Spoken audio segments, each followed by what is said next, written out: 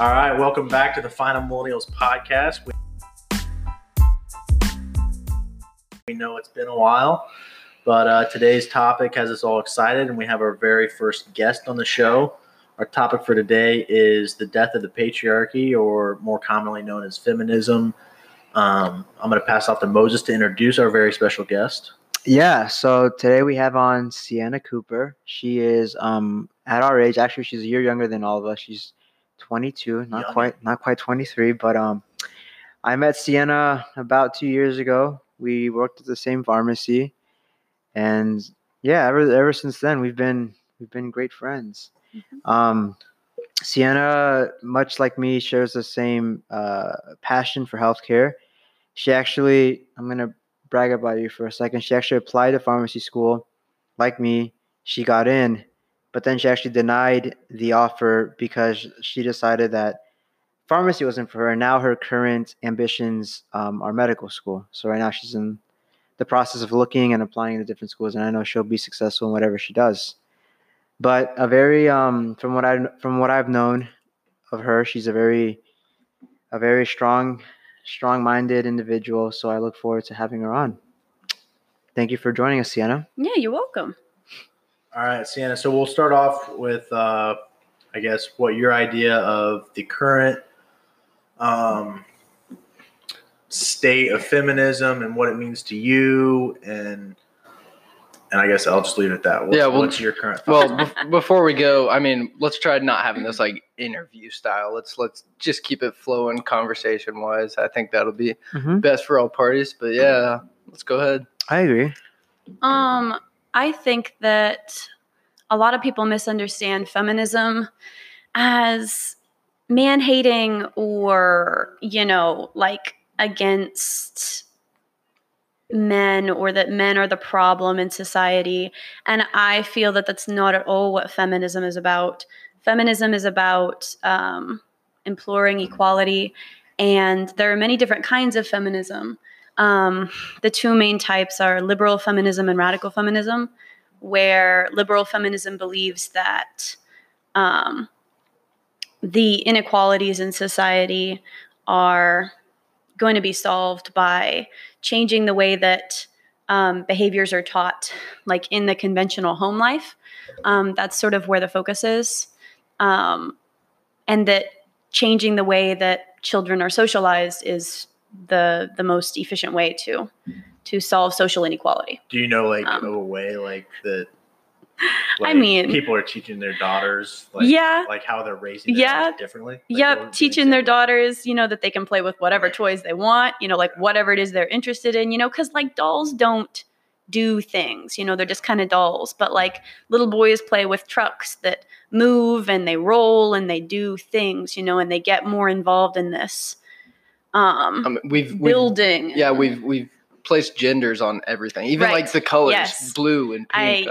It's so funny because the case used to be that like pink was actually, in like the 1800s, pink was like a little boy's color. So like it's just changed sociologically. But then radical feminism is more what a lot of people think of feminism, the whole purpose of feminism was so that men could control women's sexuality, and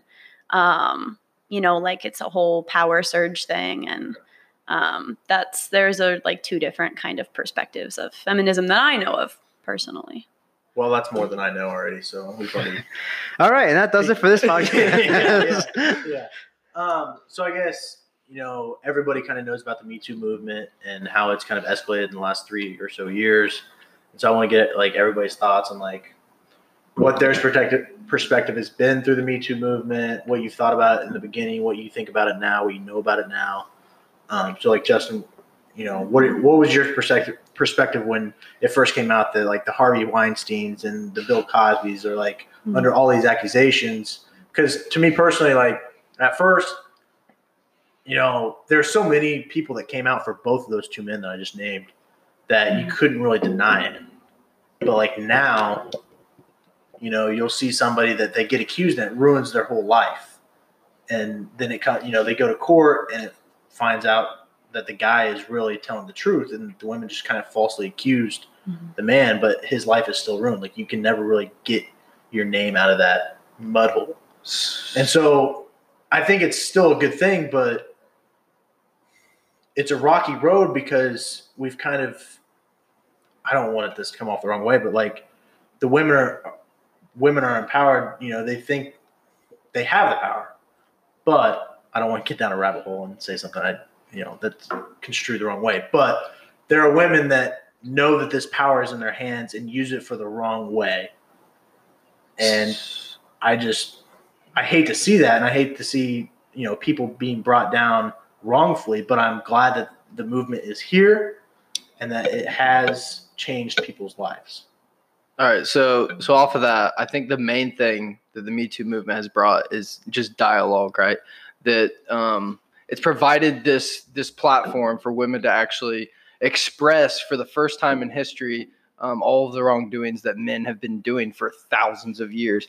And within any major movement, you're going to have really some polarization with that. And I think that's what some people really latch upon is that, well, not everybody's guilty. But let's look at this. The majority of men are going to be guilty. Yeah. And I think that's the powerful thing is that we haven't talked about this. This isn't discussed within our childhoods and stuff, just how to act appropriately and get proper consent and stuff like that. Yeah. This is a novel idea, and I think this is what the Me Too movement has provided is this platform to have these conversations, to start understanding and fleshing this stuff out to where everybody can understand and then not have these, you know, polarizing concepts of, well, everybody's guilty. Well, everybody's not. Yeah. It's just having an honest discussion of what is going on. I totally agree. And like, I know that I've most definitely said things to women that like I regret personally, and I'm sure they took offense at. And I didn't really think about it until this movement started. And so that's kind of changed my way of, you know, interacting with everybody, but especially women, and making sure I don't, you know, say something to, you know, go onto their turf and, you know, offend them. It's kind of just like a new, it's just like new territory because like our parents they didn't really know how to teach us this stuff because their parents didn't talk about it and their generation didn't really talk about it. I mean, my aunt did her PhD in the 90s, and she did her dissertation actually on sexual harassment in the workplace, and it was like bra burning. Like, what are you doing? Like, this is not something that people talk about, but now it's something that we talk about, and so it's going to be messy, right? Like, It's just in just the nature of the beast. It's going to be messy. Like, people are going to get offended, and but it's just like murder. Like, people get wrongfully accused of murder. People get executed because they were wrongfully accused of murder. It's just kind of a new thing to be wary of. Just, you know, just a new crime that hasn't really been talked about a lot.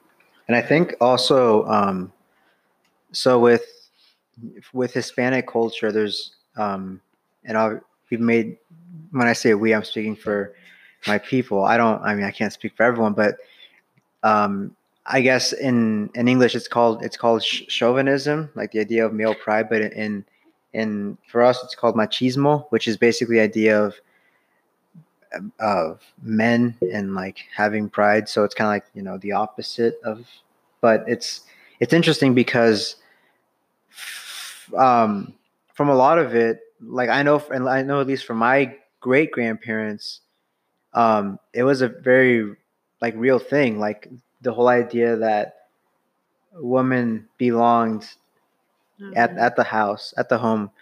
The idea of women like going out and seeking jobs was just like foreign. Like, why would you go and try to seek a job when you can stay at home and care for the family and the husband can go and bring the money? So I think it's also interesting, just coming from my perspective. Like, I mean, I've never been one to have those thoughts. I mean, like growing up, my parents, luckily, I mean, in my household, that was never a thing. My parents didn't follow that trend because they saw how silly it was and how, but just like from my culture and like from reading about what it was like from my heritage and from where I come from, and seeing how my grandparents, who did grow up in a time like that, because that was their parents, and how they also, you know, broke away from that. I think it's kind of interesting living in where we live in now, where we, think about 2, 3, 4 generations ago, where this was a very strong belief, and then fast forward to where we are now, kind of at a time where we're seeing this sprouting, like this new idea, and how we're like kind of in the middle of it, right? Like kind of in the middle of this big movement. So I think, leading back to what the whole idea of this podcast is, being the final millennials, us getting to see this new age, I think it's kind of interesting.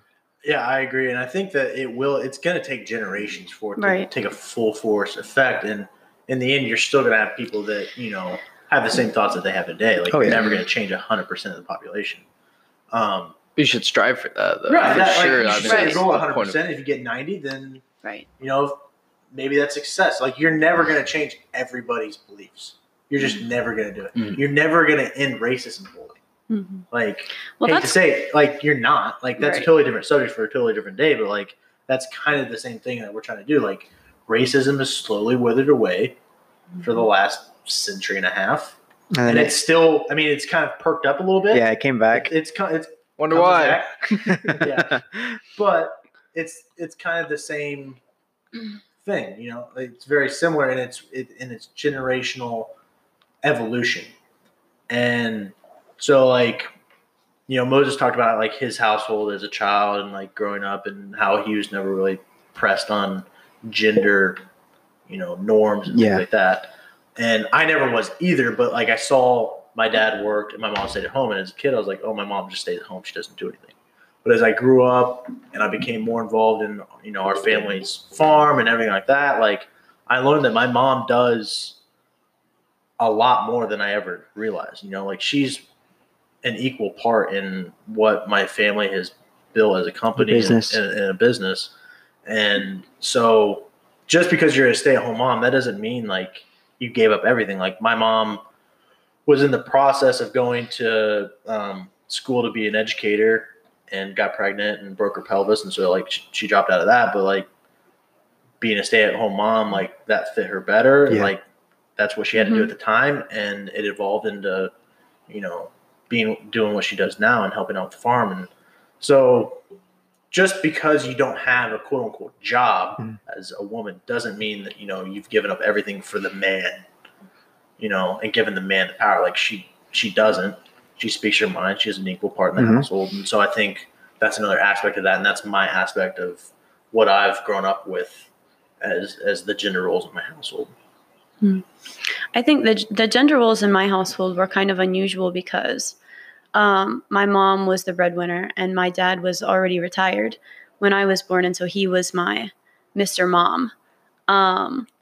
Which that alone, like, that cracks me up, that phrase, Mr. Mom, because that's, like, right, because it should just be, it is so misogynistic. The fact that mom, right, should be female.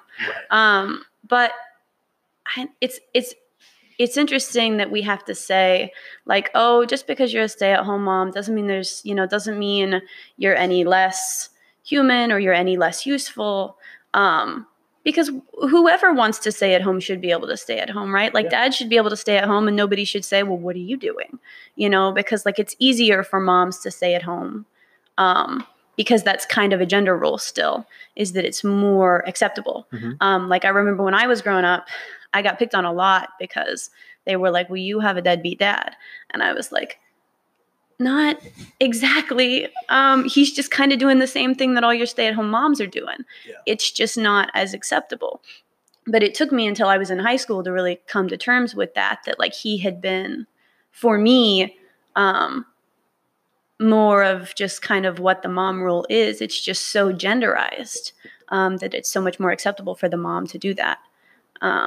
So, yeah, I think that that's another thing that is becoming, with, like, paternity leave is kind of coming into play, and, like, more equal parenting is becoming more, like, not only just, like, acceptable, but, like, it's kind of assumed that, like, more, like, both parents are more involved than they used to be. So, like, it's just a whole nother, like, piece of, like, gender roles that are changing. I definitely think it's a kind of a policy debate, a political debate, but, like, there does need to be more maternal paid leave because the mothers role in early childhood is so crucial. In that first 6 to 12 months, like she needs to be there, you know, like whether she's breastfeeding or not, like it is crucial for that baby to have that mother there.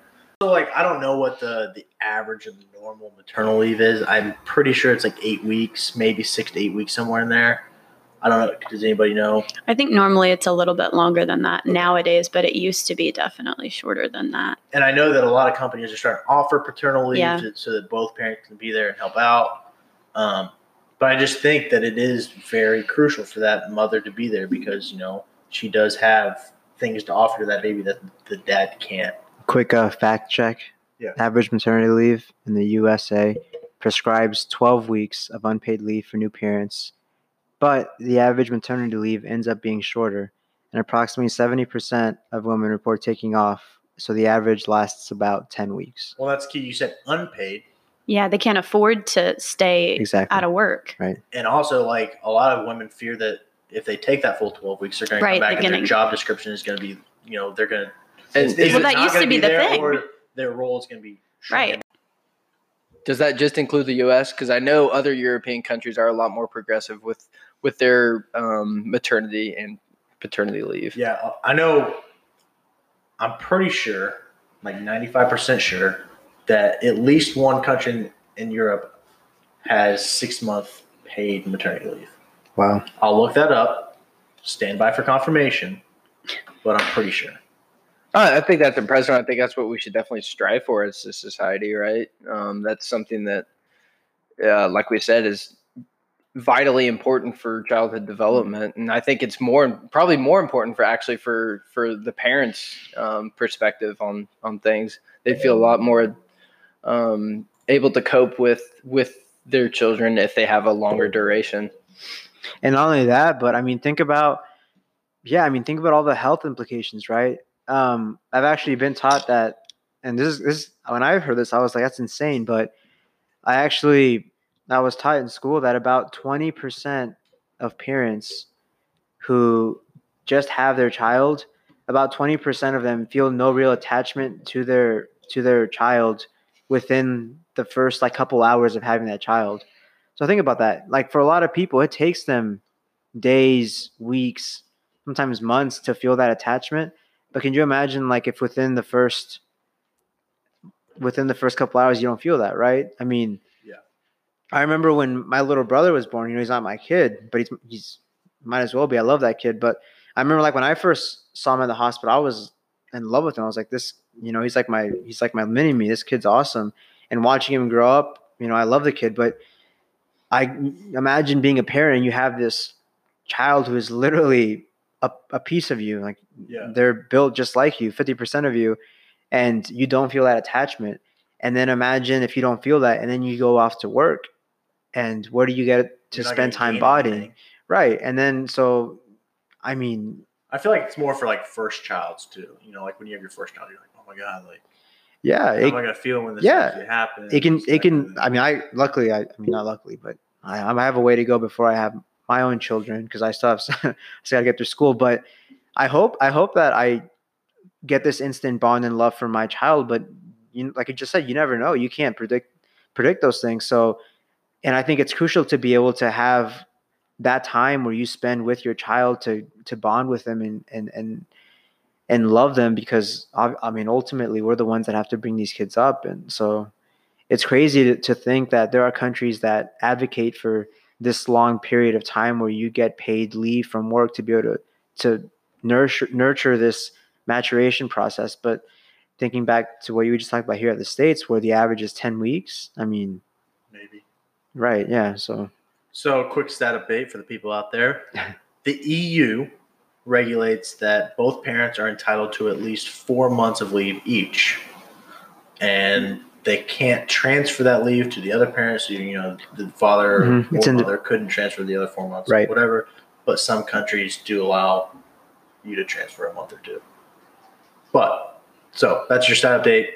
All European countries have 4 months of leave for each parent. That's insane. So that's kind of crazy when you think about it, to take off a third of the year for both parents. Mhm. Yeah. Thanks for that fact check, by the way. Hey, no That was problem. I'm just here just for vitally important. Hey, it's all for the listeners. It's all for the experience of the Final Millennials podcast. That's what I'm here for. Google. I think we can let's go Sponsor ahead and us. Thanks, pivot. Google. Let's go ahead and pivot and talk about equal pay within workforce, because I think that's something that definitely gets brought up within talking about gender within today's Equality. context. I think so that's something that we're definitely striving for as a society right now, is to have equal pay, which is just dumbfounds me that is still something that we should even be discussing, right? That women and men that are performing the exact same job are not paid the same. I mean, there are definitely different theories on that. I think one of them is that historically employers have been able to assume that the woman is not the breadwinner of her household, and so she's working because she wants some extra income, or she is bored or something like that, and so, like, especially I know in nursing, it's very well studied that, like, it doesn't matter what you pay nurses will quit if they don't enjoy where it is that they're working. You can't buy nurses, because oftentimes nurses aren't their own breadwinners for whatever reason. And so it's not, payment is not actually their motivation. They do what they do because they love what they do. And if they don't like it, then they go somewhere else. So, like, there are arguments for that. I think another argument is that women don't tend to be as forthcoming about wanting to be paid more. They don't complain. They don't feel empowered to approach their employer and say, like, I'm not being compensated fairly. But doesn't that then kind of prove this point that we have this patriarchy then that is kind of being this overwatching kind of burden or pressure within women? It's a whole, that's also, it goes back to, socialization, that women are socialized to be more passive and less, combative, and that those are valued traits of women. And so they're also, unfortunately, traits that prevent women from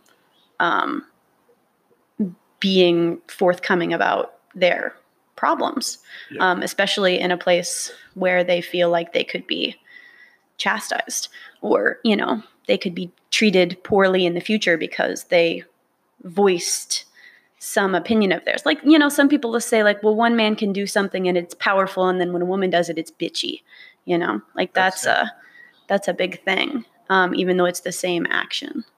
But I read this article, it wasn't a study, I guess. But so this woman applied for a job, and it was like a management program from what I can tell and understand. And there's, obviously men that were hired on, and the starting male averaged $10,000 more than her starting salary because they asked for it. Yeah. And she didn't because she was just kind of happy to take the job, get the job.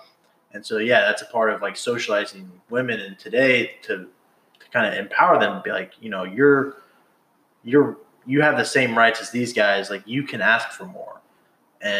But it is the patriarchy of, these older men in the hiring positions to, because I know some of them would be like, well, this girl is asking for way too much, but this guy's, he's a great negotiator. Doesn't that go back to your thing earlier, though, that you're almost empowering women too much? Isn't that what you were saying, that might be how I came off, but that's not what I meant. Okay, gotcha. That's not what I meant. I just meant that there are bad apples out there earlier that are taking this power that women have earned and gotten too far and wrongfully accusing people. I didn't mean for it to be that, we gave women too much power. Yeah. Okay. I hope nobody takes that way. I don't want to come off that way, but that's not what I meant. No. Another stat update, Damon the stat boy over here. In Indiana, women earn 73 cents on the dollar to every male. That's impressive. The national average is 80 cents. So women in Indiana are on average paid less than the average woman. I mean, this is a very conservative state. Living in India, I was going to say, I can't say I'm surprised living in this state, but also 10% of women aged 18 to 64 are uninsured. Huh. That's not a great stat. No, I'm just throwing stats out here. Anybody can take it. Waiting for one to stick on the wall. Yeah, who knows? But no, I don't want to come off that way. Justin, don't paint me as a bad guy. I'm not. I think you're. Did my argument make sense? Like there No. are those bad people out there that are like taking this Me Too movement and going too far. I don't want to take us off the topic that we were on. But, No, I mean I think what you're talking about comes with anything. Like any new thing that we have in society, whether it's a movement that's trying to promote equal rights or whether it's there's always going to be people who construe things in a negative way and they try to go against the grain for some reason, and whatever that reason is, it's completely against what we're arguing for and fighting for. It's just like you said, it's just a bad apple. And I think it is important to acknowledge that, because think about the people who for some reason I get tied back into politics for some reason, but think about like the Immigration Act, right? Like there are people who the reason they're coming to this country because they want a new life. They want to run away from the horrors of war and wherever they're coming from. They want to seek refuge and they want to seek safety in this great country. That's what they want something better for their family. But obviously, you get someone as powerful as the president who can say a few negative things about those maybe very, very few individuals who come from other countries and do want, then maybe someone does come from Mexico. Maybe he does kill someone. I don't know, but like maybe someone comes from another country and they do hurt an individual. If Donald Trump can find those individuals and exploit them, that doesn't speak for the majority of the people who are trying to seek refuge. Well, it's the same thing with the women. And then even tie that back to our topic today.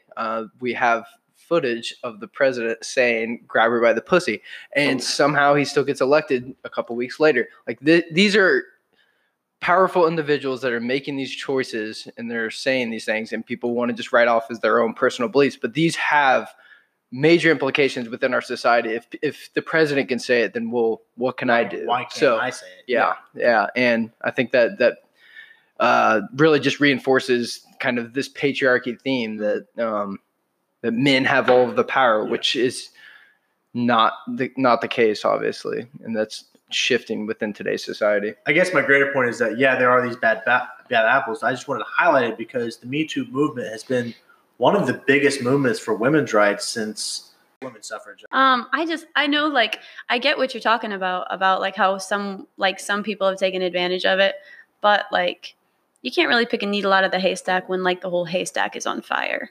The whole, like, the thing is coming, you know what I mean? Like, it's whether or not Trump is sexist or like whoever is sexist, it's just like racism. Like, it's, like the revolution is on. It's like, no one is gonna, people are like, oh, Trump has been this huge, like, problem for like racism and feminism. And like, because he's so backwards thinking. And it's like, well, but it doesn't, like, it's not like stopping the train from going. He's just slowed. I think that he's slowed progression a little bit, but it's not like it's been detrimental. You could almost say like he's kind of fired up that base. Even so, to push farther. And you could make that argument. I think you could say that. He's infuriated some people. That's an understatement. But also, like, watching other first world countries do it so much better, and we're still doing it so poorly. It's just like healthcare. There are so many more forward-thinking countries that do healthcare so much better, and it's like, well, we can see the divide a little bit better, and like that's something that fires people up. Well, I was gonna say, like, just coming from the perspective that, like, if anyone searches social media and like what other countries and their leaders have to say about our country and our leaders, like, is that, like, that's your president? Like, he's saying these things and he actually leads his country. And I'm referencing things that he says about some of these bigger topics, racism, sexism, some of these things that he says. People are like, wow, I can't even comprehend. Not to get too political. For our listeners, we are going to have a political episode. Not to get too political, but what I'm trying to reference is that there are other countries who are very forward-thinking, very progressive, and they're making these great strides, and then they just hear about what the president of the United States has to say about something, and they're like, is this a joke? Like, so I think what I'm trying to allude to is that not just this great country, but this world as a whole is making these strides, and I think we're on the right track. There are people who would try to slow it down, but you can't, like you just said, Siena. I'm not trying to give like the United States like a get out of jail free card or anything, but like a lot of these smaller European countries have made great strides in healthcare, for example, like Siena brought up. Yes, Sweden. And sometimes I wonder if it's easier for them because they have a smaller geography and a smaller population. Like the United States is 10 times the size of some of these countries. Like, is it harder in that kind of setting to mold minds and to change the? Well, I think that's a topic we should definitely hit another day. That goes way off. It kind of has to do with feminism. Like, it's harder to change 330 million people's minds. Well, I mean, not that many, but well, it's not that. But then it is, 50 million or 100 million. Like, it's obviously harder. That's twice, 3 times as many people. So I just didn't know what you guys thought. If that's a driving force behind kind of the United States slowing efforts on so many fronts, and including feminism. I get what you're saying. I think the thing that slows us down a little bit more is how closely we cling to capitalist sociology, whereas more European countries are a little bit more socialist. I mean, there's no such thing as like true capitalism or true socialism. Right. Everybody's mixed. But in a society where socialism predominates a little bit more than capitalism, money flows into community things a little bit easier. That's just kind of how capitalism works. And it works really well in some things, and in other things, like, reform, it doesn't work very well. But it's interesting.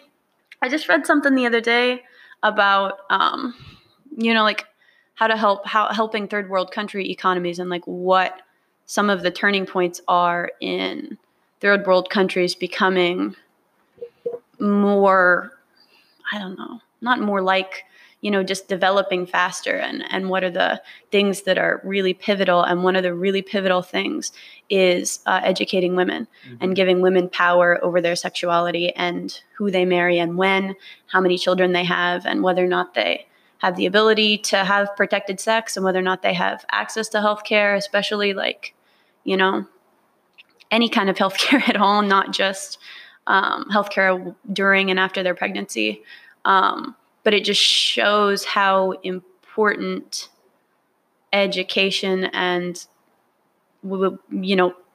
power, especially in marital and childbearing endeavors, are to the economy being really successful. Yeah. I don't think they've really explored that. I took a class in historically college about like the African economy developing and like what the different factors have played into it. Mm-hmm. And there is no correlation between how many $8 are given to a country and how successful it is. I think there's only one country in Africa that has actually like basically become self-sustainable since aid has become kind of a thing. Mm-hmm. And there's no correlation between how much, United States or any other country gives that country that will ever make it sustainable itself. It's educating the public. It's educating people on how, on what to do, on how things work. Like, if you don't have an educated public, then nothing's going to work, whatever kind of economy you have. Mm-hmm. I think that's interesting to bring up, right? Because people look to us as this powerhouse who has so much capabilities to help other countries, but there's only so much you can do when it comes to providing the funds, right? It like what Siena was saying, it's about empowering individuals, and what you just said about empowering women about all these things. I mean, they make so much sense. As you were saying these things, I was nodding my head, and I saw Justin. He's like, yeah, it makes sense. But maybe these are things that aren't really thought about, like how powerful it can be to educate not just women, but like a society as they're trying to self-sustain. Well, and if you look at it, like, if education is a silver bullet, which obviously is kind of a no-brainer, yeah, but especially in these kinds of issues.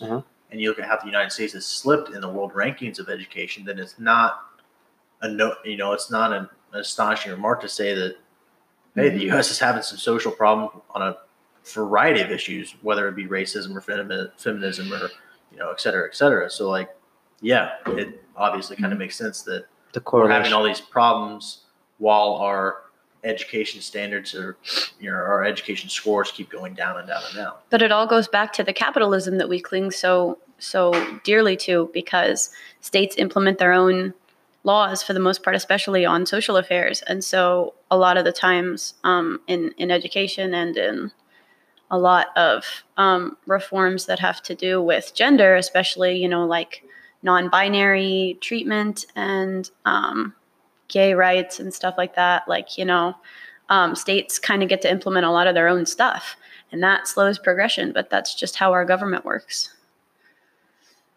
I don't know. I would kind of disagree with that like you could do it with, gay rights or, legalization of marijuana or any one of those kind of like niche social issues. It's like it never would have gotten traction at the federal level. And because state by state you've started to see change, it's become a national topic.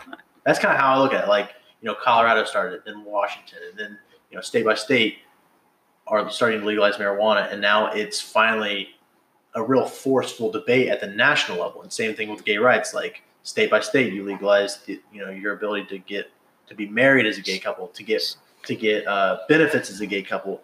And so what you're speaking to is the importance of starting small, like starting somewhere. I mean, that's how our government's set up, right? Yeah. Community, then county, and then state, and then federal level. And so like starting program, it's proven that starting a program at a basic level, seeing if it works, and then building it up to scale is a better way of doing things than starting a federal program and trying to make it work at the local level. Like it's very hard to build a federal program without having a local implementation. A local right. implementation already in place.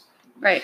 And I wasn't saying that like that's a bad thing. No, I'm just saying that that's why like other countries whose federal governments have a lot more power can do that, especially in smaller countries. Like we have such a large, like you were saying earlier, such a large area that like one part of the country doesn't feel the same way as the other part, which is why it's important.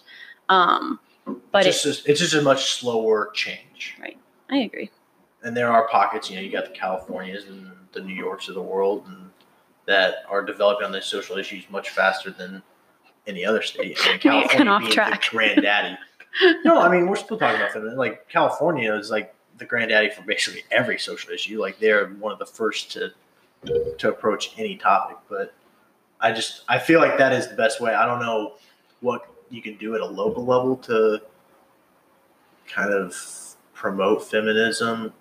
I don't know. At the home. I mean, any general activism like. But how do you get it local? How do you get that conversation started? That's my point. With your kids or with your siblings and friends and stuff. This right here, this is spurring discussion, and the people that are going to be listening to this is going to spur some discussion. And I think that's what we're trying to promote here is just these healthy outlooks on what feminism actually is, not what the social media portrays. What social media portrays it as, or what the news stations portray it as. This is like what is actually being implemented within our daily lives, how it affects us, and then from there, the people that are then educated on that can educate other people, and then that's how local things start becoming more and more national. I mean, I get that, but I think to have a more realistic approach, like it needs to start with our education system, which is a totally different topic. I get that, but if we're kind of showing these values to our kids from a very young age and reiterating it all through school, then it starts a generational flow of, okay, when that generation is kids, they will start having that conversation. Us right now recording this podcast, putting it out in a couple of days is not going to change anybody's mind probably. And it's not going to start like this massive conversation. I mean, I guess I hope it changes some minds. It just makes people think. I'm just saying, like, that's not going to start this movement we're talking about. Sure. Like, you have to start where on a kind of standardized level, and school is the starting mark for that. So I would say some movements definitely are more slow changing. But then look at what happened with the Me Too movement. Look how fast all of that dialogue started happening. Things can happen on a rapid scale. You just need people to continue to discuss them and continue to talk about them, and then see how that affects their lives. So I think all of this is applicable from both slow moving and fast moving movements. So.